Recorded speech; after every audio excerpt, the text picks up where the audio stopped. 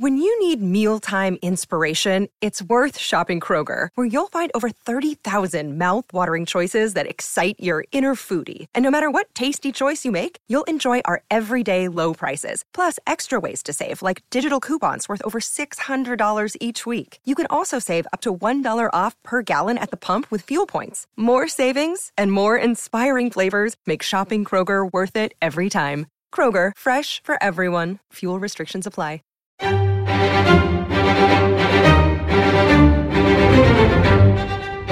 Crime Stories with Nancy Grace. A lot going down in the Alex Murdaugh trial this morning. We're on a lunch break, so let's get right down to the nitty-gritty. So far, we've lost 2 jurors to COVID. Now, of course, the defense is going to take this opportunity to demand a mistrial or at least a delay. If the judge is smart, he will stick to his guns and pray they don't run out of alternate jurors. They've got 6 of them. 2 of those alternates are now on the jury. 6 is a good number, because typically you don't go past 6 alternates. And there have been cases, for instance, the Scott Peterson case. We lost a lot of jurors during that trial. You have to have plenty of alternates. Typically in that jurisdiction, they pick 2 alternates. Here, they've picked 6, thank goodness, but 2 out because of COVID. Let's hope it didn't spread to anyone else. And the clerk of courts, a fine lady, is also out with COVID. But that aside, the trial is going forward. We got a bombshell today. It turns out that in the middle of the trial, and I hate when this happens, the state has gotten evidence that they tried to get over a year ago about the movements of the car. Like the navigation system. Notice we haven't heard that, where you can tell where the car, Alex Murdaugh's Suburban, moved the night of the murders. Well, apparently they've got it in now. But is it too late to be allowed into evidence? There are very strict rules about handing scientific data over to the defense in time for the defense expert to review it and prepare a cross-examination. That didn't happen because the state has just gotten it. We'll see what happens with that. In the meantime, another bombshell: blood found on Alex Murdaugh's steering wheel of his Chevy Suburban. With me, an all-star panel to try to make sense of what we know right now. First of all, I'm going to go out to Dale Carson, high-profile criminal defense attorney out of the Jacksonville jurisdiction, and also former Fed with the FBI as an FBI agent. Listen, this is a big deal for the state. And I know you've tried a lot of cases, Dale, and typically you want to go out with a bang, not a whimper. So I believe that the state is working up to their best evidence. They had to lay a foundation for it. And today we're hearing about blood on Murdaugh's steering wheel. Hey, Christine, in the control room, could you show, I love two videos especially dear to my heart. But this is the one where Murdaugh, not the 2-shot, but with Murdaugh in the vehicle in his white t-shirt talking to police the night of the murders, Christine. It's the videos, body cam video. Everyone has stated so far, there he is, nice and fresh and clean, just as fresh as a daisy. Look at him. Not even a tiny speck, no blood. There's no blood. Uh-oh, and he's not crying either. Whoopsie. Okay, that aside, Dale Carson, remember, everyone has said he didn't have any blood on him. So how did blood get on the steering wheel of his car? Well, obviously, he didn't correctly tell the investigators what truly happened at the events, and why would he? He is innocent until proven guilty. And in a situation like this, where all of a sudden there's new evidence about where the car was, when it was in park, when the doors were opened. All of those things are now being attempted to be brought into evidence, and that may ultimately prove his downfall, because those are fixed items. The steering wheel blood's a fixed item. Turning the car on and off and being in and out of the car is a fixed item. And if it's different from his actual original testimony, when it was most fresh in his mind, and that's why we want to interview individuals as quickly as possible and as separately as possible. Add to that the fact that he could also be charged with destruction of evidence, because we know he was wearing one shirt when this all began, and it seems to have handily disappeared, and his hands are clean when he's filmed giving the interview in the actual squad car. Okay, you know what? I don't know what you just said, because what I asked you was, you did a really good job. You danced all the way around my question. My question is, how can he explain blood on his steering wheel when his shirt and his hands, which we see in the video, are clean? Now, wait a minute. You said something about he doesn't want to tell everything up front, or he doesn't. Oh, I know what you said. You said he's got the right to remain silent. It's too late for that. He gave a full-on explanation the night of the murders to the police. He's locked into that story, Carson. Well, he's got a statement, but that may not be the truth of the matter, obviously. Well, of course it's not the truth of the matter, for Pete's sake. Well, and if you're lying and it reduces your credibility, if he should take the stand, the jury's certainly going to become aware of that, and they're going to use that to judge his credibility. What, Carson? Bill Carson, you just made me laugh for the first time today. Thank you. If he takes a stand, there is no way in H-E-double. Help me out, Chris McDonough. I don't know what planet Carson is beaming down from right now. Number one, Chris McDonough. Let me introduce him. Director of Cold Case Foundation, former homicide detective. That's the part I like the best. Host of a YouTube channel, which I like a lot, The Interview Room, and you can find him at coldcasefoundation.org. Okay, Chris, I'm going to start over with you. Don't make me spank you, because I will. I will. How can he explain blood on his steering wheel? So, Nancy, what's the old saying? The devil's in the details. The only way you can explain that is if you've come in contact with that blood somewhere around that crime scene. And how it gets there, that's up to him to, the defense to explain, how it got there. There is one part in the 911 call where you can hear in the background a car, the vehicle. Yeah. And so if that's the link to this, that the prosecution sounds like they're connecting the dots here, the defense has got, quite a run to go at to say that it was, put there by some other dude. Well, they're either going to have to say that, or they'll have to say, somehow they've got to explain with a straight face how he managed to get clean clothes and clean hands. But somehow he's going to have to explain getting back to the car and getting either Paul or Maggie's or both of their blood on his steering wheel, because that's where it's going. Hey, Christine, do we have the new body cam video from the night of the murders where they have Murdaugh raise his shirt up and they're looking at him to make sure he doesn't have a... Oh, great. Guys, I want you to see the video. Oh, here we go. Here we go. Thank you. Okay, they're coming to the scene. They're looking around. It's pitch dark. There's Murdaugh talking. They're shining a light on his waist right there to make sure he doesn't have a gun stuck in his pants. Can you play it with the sound, Christine? Okay, let's hear it, guys. The scene is secure. Got a Whiskey Fox, Whiskey Mike, both gunshot wounds to the head. Sir, I wanted to let you know, because of the scene, I did go get a gun and bring it down here. It's in your vehicle? Do you have any guns on you at all? No, sir. It's leaning up against the side of my car. Okay. You're fine, man. You're fine. Turn around for me. I don't have any. Okay. Yes, sir. I see that. Okay. This is your wife and son? And son. Okay.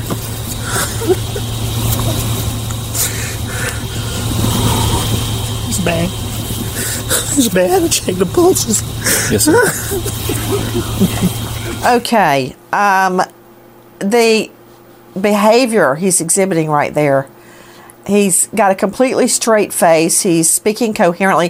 Hey, Christine, could you play that one more time? And then later I'll go to our cut 11. Could we hear 10 one more time? I want to make sure I heard it all. The scene is secure. Got a Whiskey Fox, Whiskey Mike, both gunshot wounds to the head. Sir, I want to let you know because of the scene, I did go get a gun and bring it down here. It's in your vehicle? Do you have any guns on you at all? No, sir. It's leaning up against the side of my car. Okay. You're fine, man. You're fine. Turn around for me. I don't have any. Okay. Yes, sir. I see that. Okay. This is your wife and son? And son. Okay.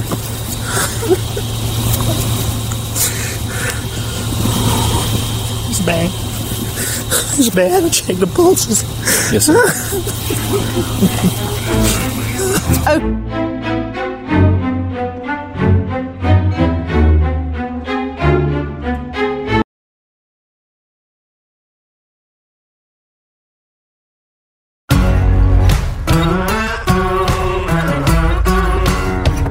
Crime Stories with Nancy Grace. Sir, I want to let you know because of the scene, I did go get a gun and bring it down here. It's in your vehicle? Do you have any guns on you at all? No, sir. It's leaning up against the side of my car. Okay. You're fine, man. You're fine. Turn around for me. I don't have any. Okay. Yes, sir. I see that. Okay. This is your wife and son? And son. Okay.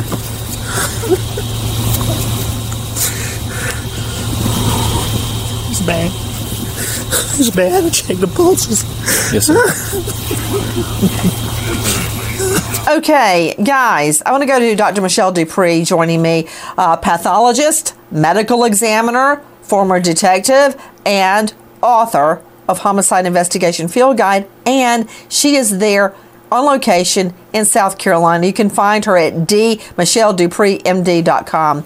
Dr. Dupree, thank you for being with us. Did you notice, Doctor, that he wasn't crying at all, that he was speaking perfectly coherently? And I've written down what he says. He says, sir, I want to let you know that because of the scene I did go get a gun and bring it down here. And then he goes, it's leaning up against the side of my car. And he goes, I don't have anything. And then, and only then does he go, a little sniffy right there. He is perfectly coherent, Dr. Dupree. Yes, Nancy, he is. He seems very calm. I also noticed that he folds his arms across his chest in a very, what I would consider, defensive posture. This, to me, is not like someone who has just witnessed a horrific scene, his beloved wife and son. I think this is unusual. Well, his okay, I use can't of wait the to hear word how scene. Yeah, ooh, that's really good. Is that you, Carson? Jump in, Dale Carson. Come on, you would never say that. Not in that situation. The word scene is something that talks to exactly what it is in reality. It's a scene. It's been created. But who created it? Oh, that's really insightful, actually. I was all ready to fight with you, but you're right. You're absolutely right. Now, hey, Christine, let's play cut 11, more of the body cam video. I'm not even checking. They're dead, aren't they? They are dead, aren't they? Just turn on those. Yes, sir. That's what it looks like. Randy. He's all dead. When was the last time you were here with them? Or talk to them or anything like that?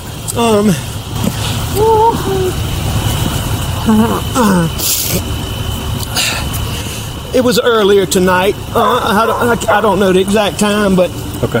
I left. I was probably gone an hour and a half from my mom's, and I saw them about 45 minutes before that. There he goes. Man, he's got that time, his timeline in his own head, even though it's not borne out by the facts. Did you hear that, Chris McDonough? He says an hour and a half. He's sticking to that he was at his mom, the story he was at his mom's for an extended period of time. It's about a 20-minute drive there. It's about a 20-minute drive back.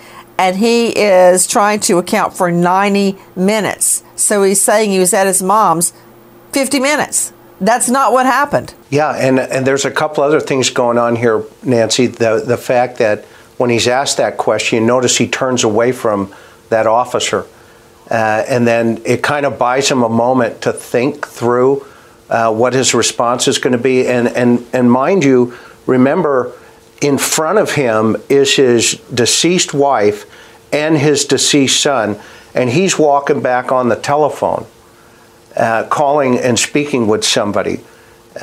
So in the business, we would call this does not look right, DLR. Well, it also is, I like what's that. his statement? Does not look right, DLR. Hey, Dale Carson, Dale, let's watch it again together. Christine, could you play that again? Because now that Chris has pointed it out, he does turn away from the question. He's absolutely correct. Let's take another listen. Well, even checking, they're dead. They are dead, aren't they? Just turn on those. Yes, sir. That's what it looks like. Granny. He's all dead. When was the last time you were here with them, or talked to them, or anything like that?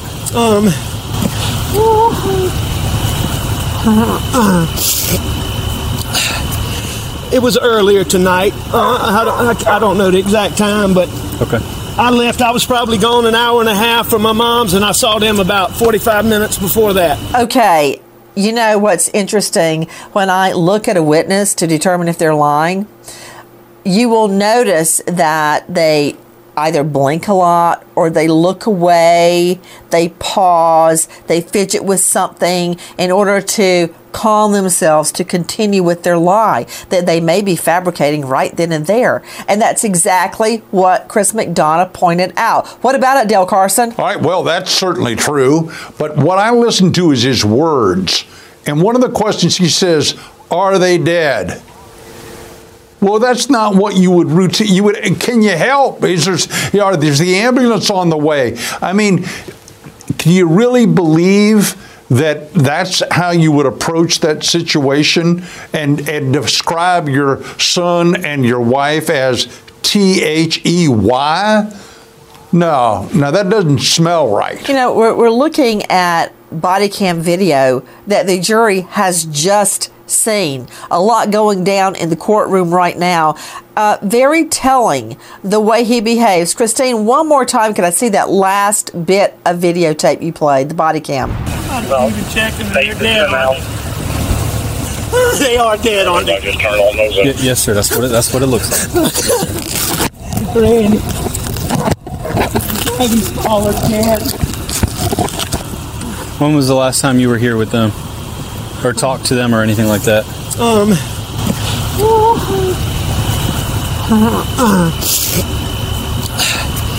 It was earlier tonight. I don't know the exact time, but okay. I left. I was probably gone an hour and a half from my mom's, and I saw them about 45 minutes before that. Now, the jury has seen this in the last couple of days, and we have been wrangling with authorities to get our mitts on it, and we finally did.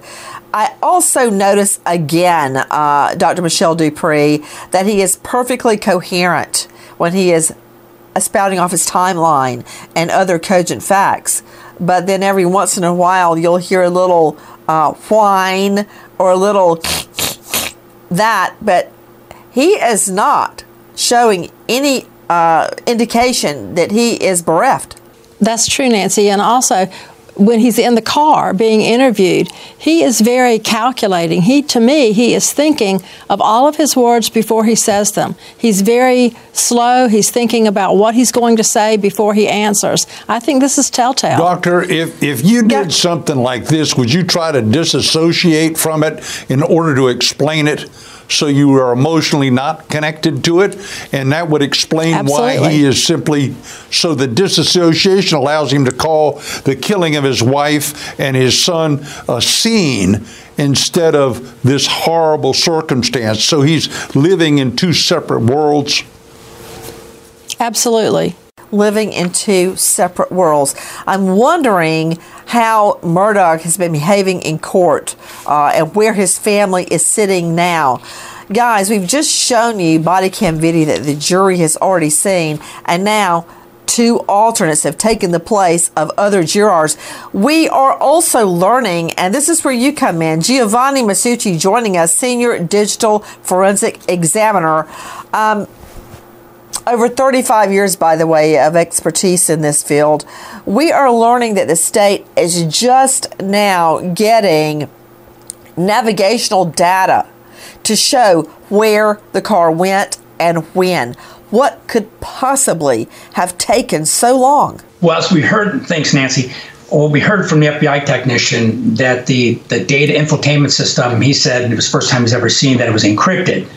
That being the case, they also took over a year to come up with their own software program to try to break that encryption and get the data out. And so it took them a long time. Now, obviously, they're putting it in a format that's readable, that they can utilize in court. And so it may have taken them extra time to get it to the state prosecution to go ahead and start presenting it. You know, I'm just trying to figure out what they're really going to be able to prove with it.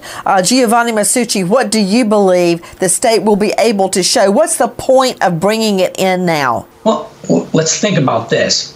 Remember, they said that the phone was thrown from a vehicle, right? What do we see that they uncovered as that the federal examiner, he could tell when the windows were raised and lowered. To me, that's important. When were they raised and lowered? Do we have date? We don't have any date. Do we have a date?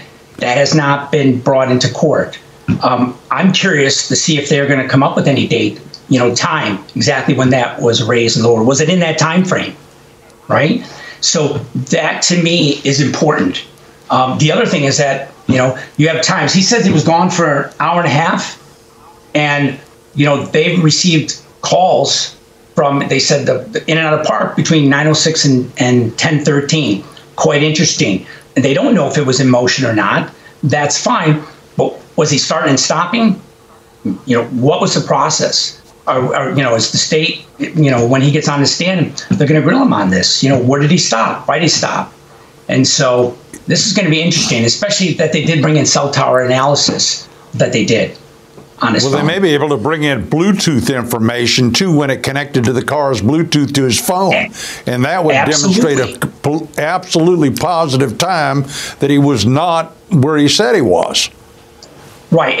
And they did grab a Bluetooth information, which showed the two calls and made around 10:06. So that'll be interesting. See exactly. I mean, they couldn't get all the data that they wanted because they didn't even come up with GPS data.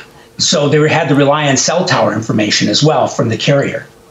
But if his cell phone linked up to a Wi-Fi at the property, which certainly there is a Wi-Fi at the property, they should be able to determine precisely what time he was at the property and when he left. Right, if it was connected to Wi-Fi. At the very best case scenario, Giovanni Masucci, what will the state be able to prove with the new evidence? That he was in the area, that he actually was in the area, and that he wasn't telling the exact truth. Well, we already know that.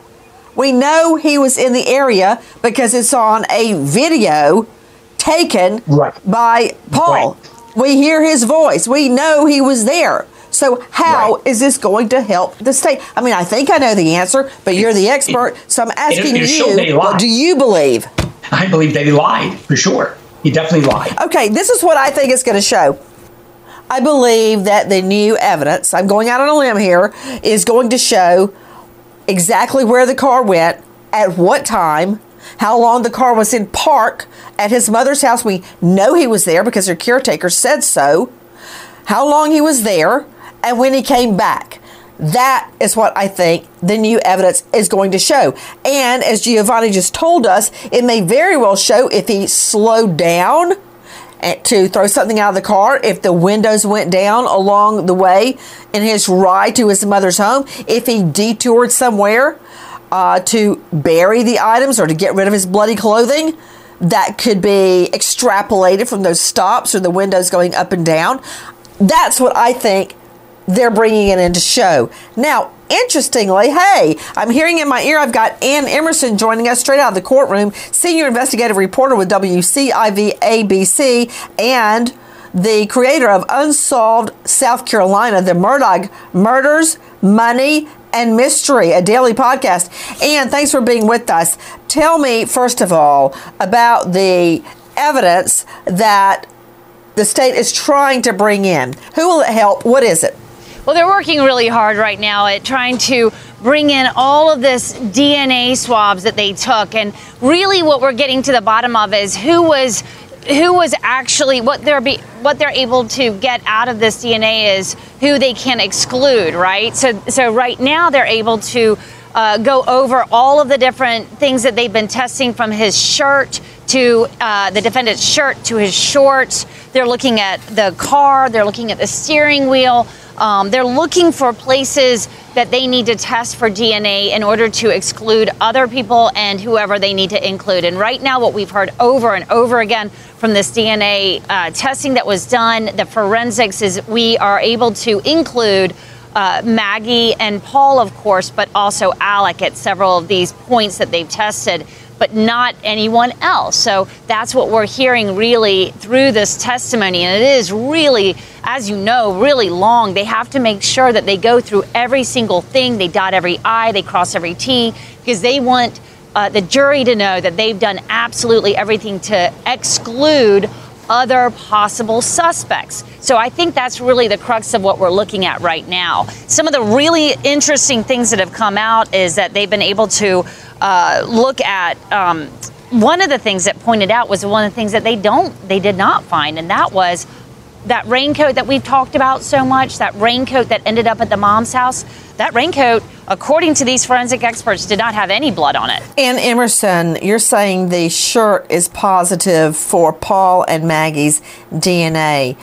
Would that be from blood? Right now, they're saying that Paul Murdaugh's DNA that would be from a blood test that they did would have been found on the shirt. They were also looking at Maggie's blood on that shirt, and that Alec contributed to that shirt as well, of course, because he's wearing the T-shirt, right? So yes, they're talking about where they found Paul blood. There's 10, and Maggie's I think there was 12 points that they're looking at on that T-shirt. So it's Paul and Maggie's blood, not touch DNA, correct? From what I understand, they did the blood tests, and now they've gone back in and done DNA tests to be able to provide more conclusive evidence of who they're finding on that T-shirt. Okay, what we were talking about when you first came out is the car data that the state apparently has just gotten.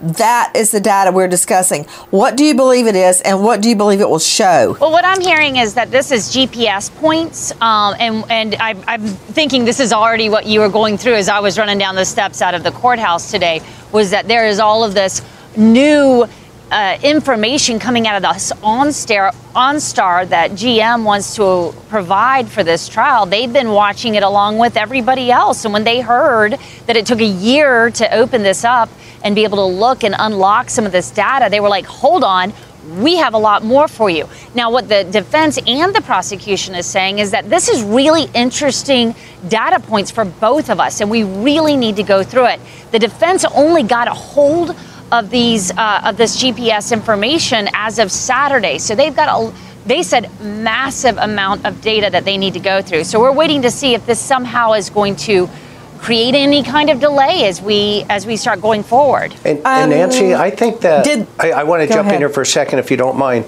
So I also don't want to forget that we have testimony from Shelley Smith, who, remember, he shows up that night and tries to convince her that his timeline is at least 30 to 40 minutes different than what she testified to of being about 15 or 20 minutes. That car data that they've just received will also substantiate what the correct timeline is. To your point earlier, that he did go over to his mother's house at that point. But remember, he was trying to influence her to change her story because he probably knew that data was going to be an issue. You know, another issue about this GPS data coming in right now, the defense could move to have it excluded because it was not handed over ahead of time. The state could then argue back, this is legal strategy, that it is newly discovered evidence if they can show they just got it. When you get newly discovered evidence, you can bring that into trial over the defense's objection. You can't have evidence and you just sit on it and not hand it over and then jump up and claim it's newly discovered. But if it truly is newly discovered, the judge can let it in. Right now, as I understand it, Ann Emerson, the defense is not trying to exclude it. They, in fact, want to study it and see if it can help them as well. Absolutely, Nancy. You hit the nail on the head. I mean, that's exactly what they were saying this morning. Those were the words they were using. You're in the head of what's happening with the state, I think. I mean, they were saying this is newly discovered evidence. This is stuff that we didn't know about and we wouldn't have known about if this, you know, the people that were running this OnStore system came forward and told us what was happening. So it's really interesting, too, the way the defense is handling it rather than saying, hold on, this is totally out of order, you know, concerned. They're like, bring it. We want to see what it is. Absolutely. We believe that this is just going to solidify our case as well. So it was a moment, though, because you could also see, like, you know, just last week, the defense was calling for a mistrial, you know, which was extraordinary, you know, last week when that happened. And with all of these things that are happening right now, we've got a couple of jurors that are now out with COVID. There's this concern. We've got a mask mandate in that courtroom now. We've got that concern. And then you've got this newly discovered evidence. You would think that the defense strategy, and tell me if I'm wrong, but like that the defense strategy would be looking at, oh, well, here's an opportunity for us to seriously slow down this trial. No, they're like, let's see the evidence. We're going to try and look at it as quickly as we can. But we're still in the game, is what I'm getting from it. Guys, Nancy, I want you to hear. Go ahead. Nancy, I believe that if after they get their own expert to look at the data, and if it proves that it will go against their client, that they'll act to try to get it suppressed. But because the OnStar is going to show breadcrumbs, that's going to give you some really detailed data on the movement of that vehicle. It's going to take days for them to analyze it, which they will have. You know, I don't know why the lawyers don't think they can work overtime after the jury goes home. We should not be having any hearings or any work done on the jury's time. The lawyers need to stay late or come in over the weekend to do that work so the jury is not held up. Guys, I want you to hear, and again, this is where our experts coming in today, evidence about phone pings in Our Cut 1 and 2. We haven't heard a lot about the pinging, but we are now. Take a listen, first of all, regarding Maggie and Paul's last phone pings in Our Cut 1. This is 8:04 to 8:05 p.m. Okay. And so now we're seeing some hits across this Moselle Road, correct? That's correct. So at 8:06:20, it's here on near Moselle Road, just north of the driveway. Okay. And from there, it moves towards the dog kennel or the hangar, then kind of up the driveway, and then finally winding up back at the house at about 8:14. 8:38:07. Where do we see that phone start pinging? There's a 56-meter hit at right around the dog kennels. Now we're going to move on to Maggie's phone. Yeah, about 4:25 p.m.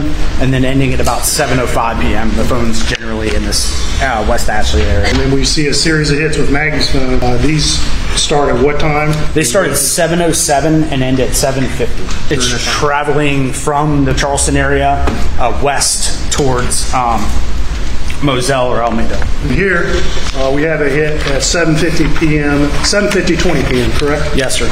All right, and where is this? That's right in Walterboro, actually, right here.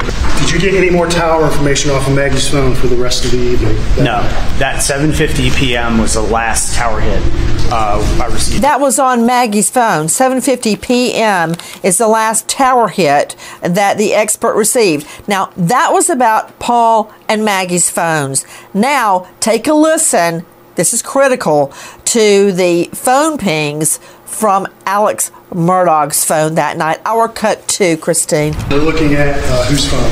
We're looking at Alex's phone. Here we have a number of calls between 6:40 and 9:10 p.m. and they're all using tower 159263. And that's the one shown, which faces north and is consistent with being in the area of the Moselle property. Now we're looking at 9:12 to 9:18. Okay. And in the 912 phone record, where does Alex's cell phone ping? What sector?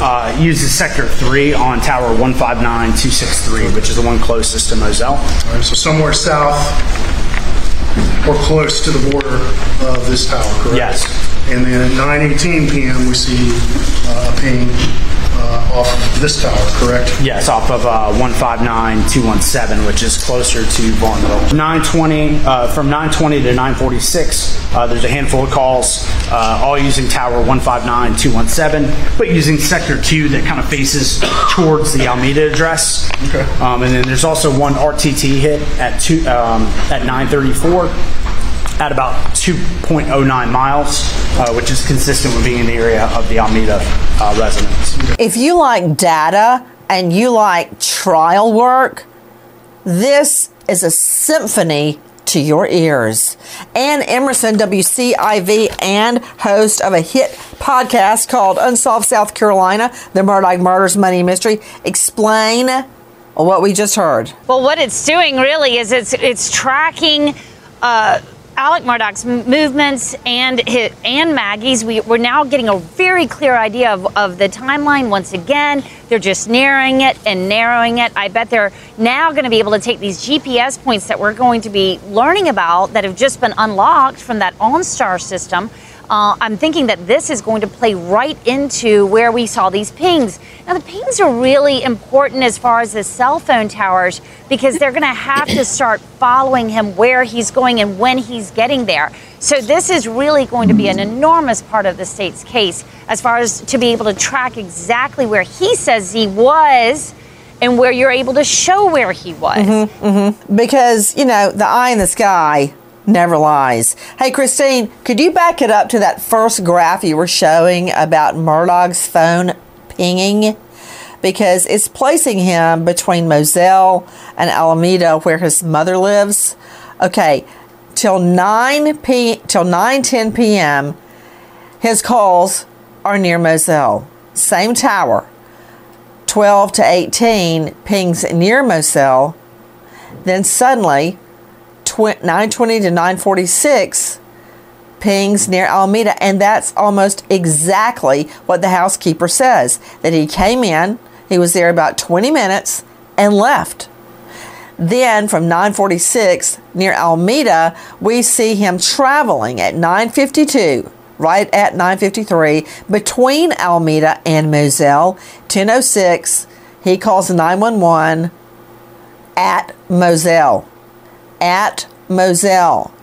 Now, I guarantee you, Del Carson, you're a veteran trial lawyer, the jury is going to have this and go through it with a fine-tooth comb when they get in the juror deliberation room. But it's on the state to make it as clear as Christine in the New York control room just made it. And what they're going to have to do, Dale, is they're going to have to overlay. They're going to have to put the pings. They're going to have to put the GPS tracking data. They're going to have to put all of those cell phone calls and texts in there to basically put him at the scene at the time of the murders. That's a lot of evidence.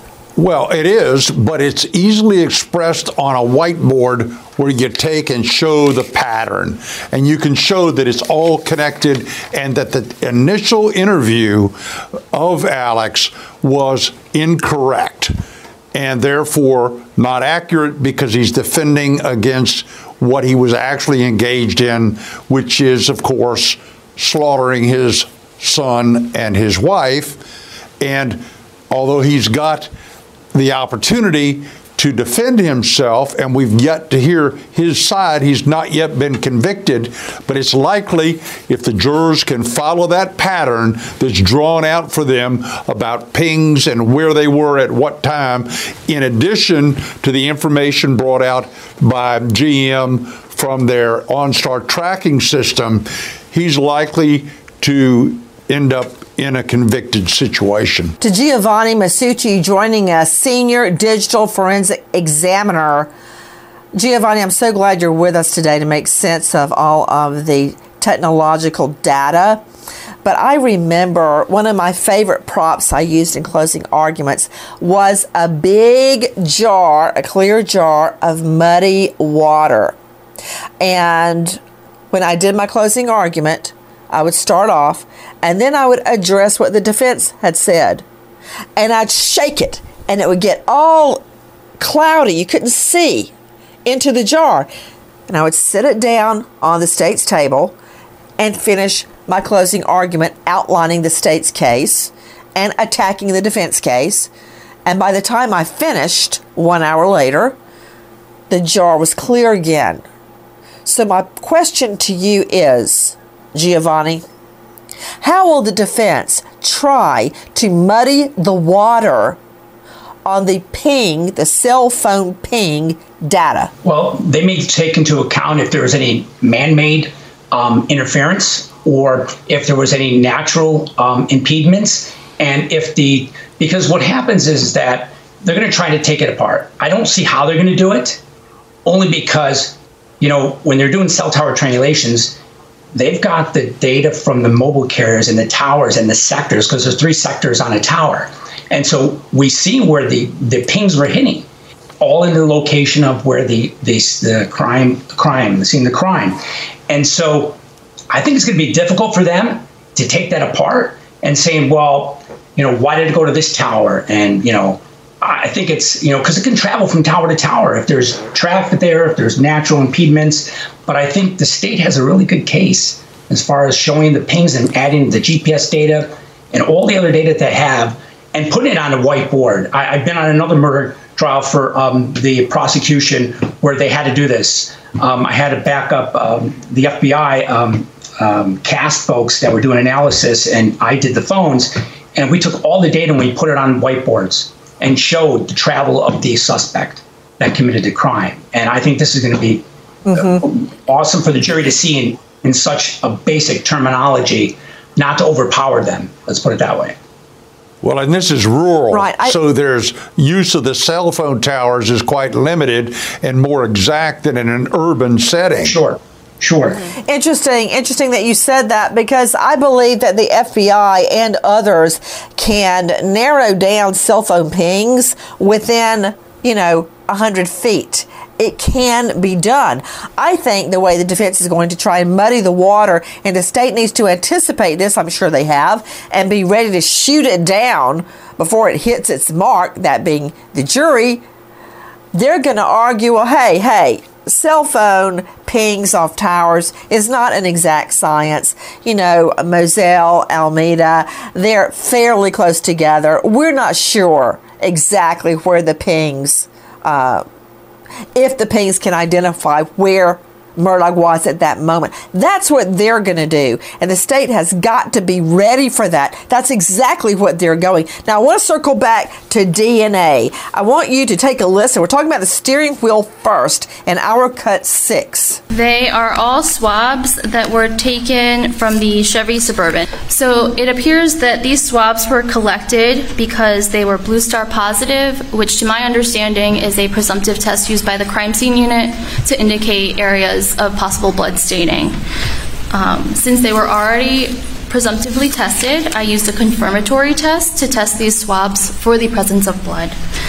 So slide items 51 through 55 and 57 through 60 were all negative with that testing, which means there is no human blood identified.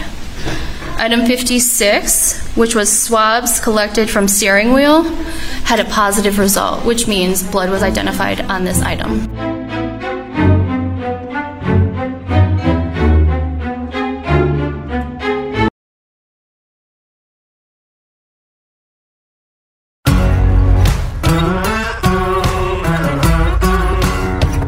Crime Stories with Nancy Grace. They are all swabs that were taken from the Chevy Suburban. So it appears that these swabs were collected because they were Blue Star positive, which to my understanding is a presumptive test used by the crime scene unit to indicate areas of possible blood staining. Since they were already presumptively tested, I used a confirmatory test to test these swabs for the presence of blood. So slide items 51 through 55 and 57 through 60 were all negative with that testing, which means there is no human blood identified. Item 56, which was swabs collected from steering wheel, had a positive result, which means blood was identified on this item. Now, we got to figure out how Murdaugh is going to explain Paul and Maggie's blood on his steering wheel. But believe you me, he will come up with something. Believable? Don't know. But he will come up with something, and it will be voiced by the attorney, Harpootlian. Now, let's take a listen to what we learned about Murdaugh's t-shirt and shorts in our Cut 7. The white shirt from Richard Murdaugh was submitted with a blood request. On June 9th of 2021, I processed this item for the possible presence of blood. So that entails I first visually examined the shirt for any areas that are consistent with the staining of blood. Then I tested these items that I have indicated with our phenolphthalein presumptive test for blood. 2 stains were tested. Both stains were positive for the possible presence of blood. So the shorts also were submitted with a blood request. They were processed in a similar manner. Several stains were tested. However, 2 were positive for the possible presence of blood. A stain located at the front left interior pocket of the pair of green shorts was forwarded for further analysis. This was processed on the same June 9th date of 2021. The shorts were also additionally processed at the same time the shirt was additionally processed to retrieve a second stain that was indicated as the possible presence of blood. So the presumptive results for this stain were that it was positive for the possible presence of blood. Okay, we know there's blood on the clothes, but what kind of blood? To Dr. Michelle Dupree, it's very, very significant. Was it a transfer where he had been checking Paul and Maggie's pulse and then transferred the blood? Was it spatter, which would have indicated he was standing right there at the time the gun went off? It's very important. What type of blood stain was it? Exactly, Nancy, and I don't think we know that at this point.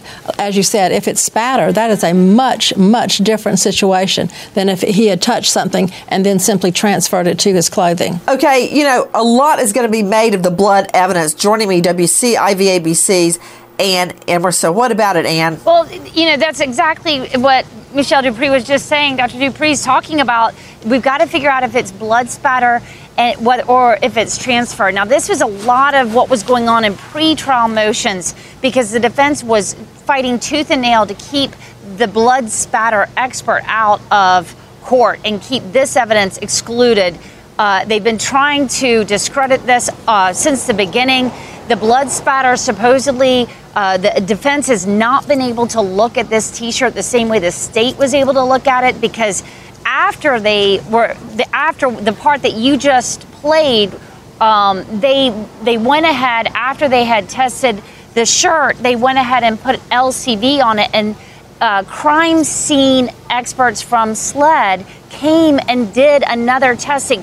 This LCV actually turned the T-shirt purple. So now the defense is having a hard time at least examining what the state was looking at before. So right now we're in the middle of this major discrepancy about what's actually going to be admitted into evidence. Wow. Okay, guys, and we heard from a SLED forensic serologist. Take a listen to our Cut 8. Item 15, which were the swabs from the receiver forward of the loading port of the Camo Benelli 12-gauge shotgun, tested positive for the possible presence of blood. Item 16, swabs collected from barrel of Camo Benelli 12-gauge shotgun, tested negative for the possible presence of blood. Both sets of swabs were forwarded to the DNA section for further analysis. Okay, I want to examine that one particular phrase. Did you hear what she said? It's item 15, the swabs from the receiver forward of the loading port, the 12-gauge shotgun, tested positive for presence of blood.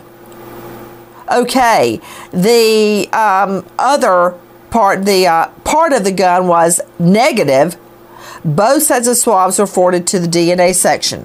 So, regarding the gun, why would blood be on the receiver forward of the loading port? What about that to you, Chris McDonough? So, Nancy, there's a couple things going on here, and what the experts will be able to testify to is one, if the gun was fired, and if it did make an impact, then what would have been what we is called blowback. And when a shotgun is fired, it's sending gas and it's sending these projectiles downrange. But when it impacts something, and that means all of that blowback potentially could come back and would possibly hit that weapon. That may be what they're talking about in this particular case. Well, that gun is not the murder weapon. That is the gun, I believe, Ann Emerson, that Murdaugh said he went and retrieved from the house because he thought the killer may still be on the grounds. But I'm interested that the DNA is found on that particular part of the gun, and there is a mix. In Our Cut 9, we hear about a mix of Maggie and Alex's DNA found on the 12 gauge. Take a listen to Our Cut 9. This would be State's Exhibit 259.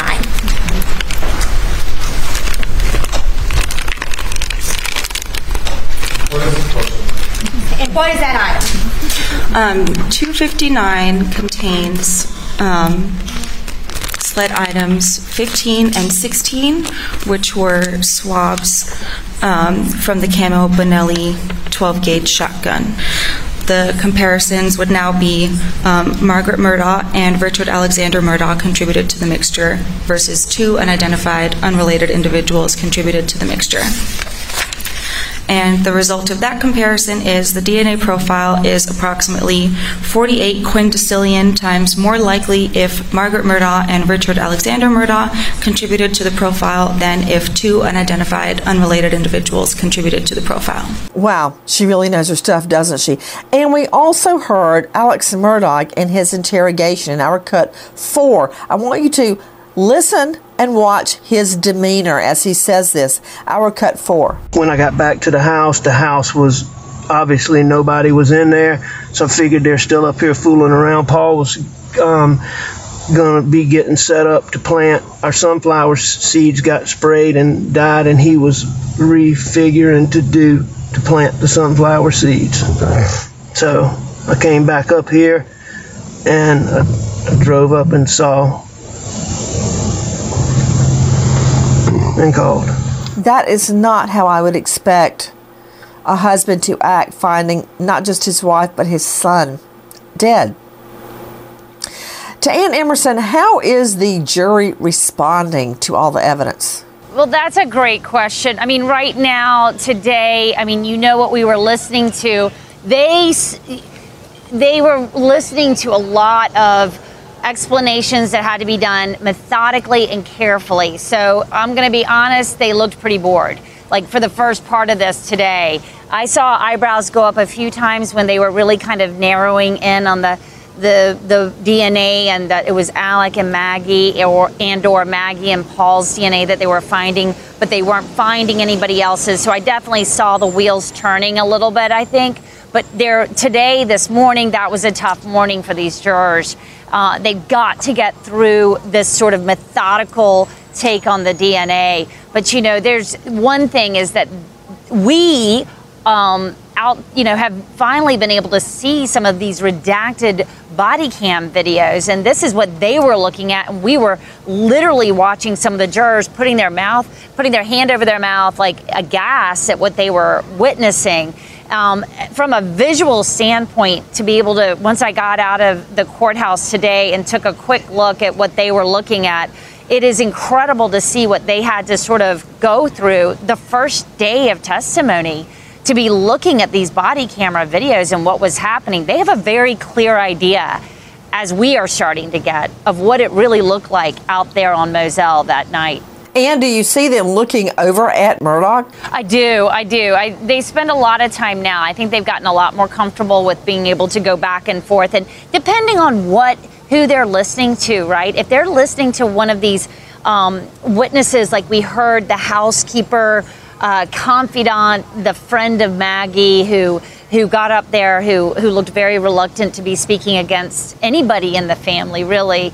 It was a very hard moment for her. Boy, their heads were on a swivel. Literally, it was like watching a tennis match she would say something and they would look at the prosecution, or they would look over at the defense table for a reaction. They're also trying to read the defendant right now, right? They're also trying to understand how in the world, as jurors, are we supposed to make the leap that this white-collar crime, as a great prosecutor told me, how do these white-collar crimes turn blood red? How does that work? How do we use that motive that they've told us that we're supposed to be looking at and take this guy that we're staring at every day and make him who the state says he is? Guys, I want you to hear our cut 3. Now, the timing of this sound, the timing of Murdaugh speaking is critical to what the state is trying to show.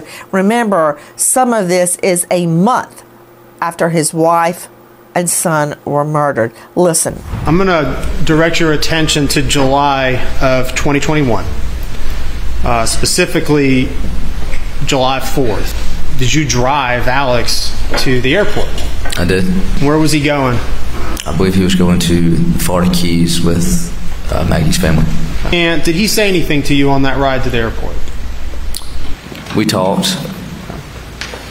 Did he tell you anything about the boat case? He did. What did he say? He said that he would like to clear Paul's name. And do what? And beat the boat case? Beat the boat case. So now with Paul gone, he's talking about he can beat the boat case. That's correct. This is a month after the murder? That's correct. You know, again, I know that I'm probably projecting, but 4 weeks after my fiance's murder, shortly before our wedding, I couldn't care less about a lawsuit or returning. I dropped out of school. I didn't care about that. I didn't want to eat. I didn't want to drink. I didn't want to sleep. I didn't want to live. And he's talking about beating a lawsuit. It's over. Paul's dead. At all. That Mallory Beach's family, that's who he's talking about, the teen girl that was thrown off Paul's boat. Well, it's Murdaugh's boat, but Paul was driving it, drunk as a skunk and high as a kite. And they were suing the Murdaughs, of course, among others. That's where his head is. This is 4 weeks after his son and his wife are murdered. Why isn't he out trying to find the killer? Screw a trip down to the Keys. What? Okay, somebody jump in, because I find this the most repugnant testimony so far. I can speak from personal experience of losing a son in 2003 who was 20 years old. I can tell you, I can't remember for months what life was like outside of wanting to figure out why. And when we see behaviors like this, just so blatant coming out where, I need to, figure out this lawsuit. It goes back to this idea of all of the problems that I've seen in this is he has injected the cell phone conversations. He's injected the shotgun conversations. He's tried to talk to all of these witnesses and get them to, kind of go along with his narrative.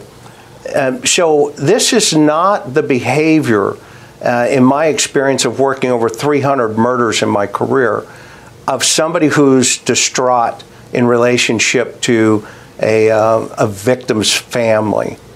Now, people grieve differently. I get that. But in this particular case, he's very specific and methodical. And if we go back to that first interview in the car with him where, SLED has him there, I'm curious, not to shift gears for a second, but there's a screen on his phone that looks like an Apple reset screen. You'll see it towards the end of his conversation here when he starts looking for phone numbers. So if you get a chance, take a look at that. And I had a question for, the expert, the digital guy here. Sure, go ahead. Is there evidence that shows he actually reset his phone that night? Because when you see that phone, it's only one of 3 screens that Apple offers you. And they're both the original factory screens. And he's got it on his phone as clear as day. when you go back and staff can pull it up, you'll see it clear as day. So, what about it, Giovanni? Go ahead. If he reset his phone, they would lose some important data that's on that phone, because what happens, all these keys get lost. And so you're not able to get data. When they reset a phone, it's very difficult to acquire data, really, if any, when you reset a phone. So I'd have to look long and hard at that video again and see exactly. But oh, please do, Giovanni. Please look at it again. I just want to say that last bit of sound that Christine played for us, this is 4 weeks after his wife and his son, his beloved, have been murdered. Is he out trying to find the killer? HELLNO. Is he putting up posters? Is he publicizing a reward? No, he's not. He's going on a vacation to the Keys. And he put a time limit on the reward. Yeah, it's completely backwards. And he's not worried about clearing Paul's name. Paul is dead. He is worried about losing Murdaugh money to that lawsuit. Talking about, yeah, I think I can beat the case. I don't know if it hit the jury like it hit me, like a ton of bricks, but that would have been the furthest thing from my mind, trying to save money when my husband and my child were murdered. No. Okay, guys, we're going back in the courtroom, and we're hoping and praying that we don't lose any more jurors to where we have to declare a mistrial and start this whole thing all over, God forbid. Thanks for joining us. Goodbye, everybody.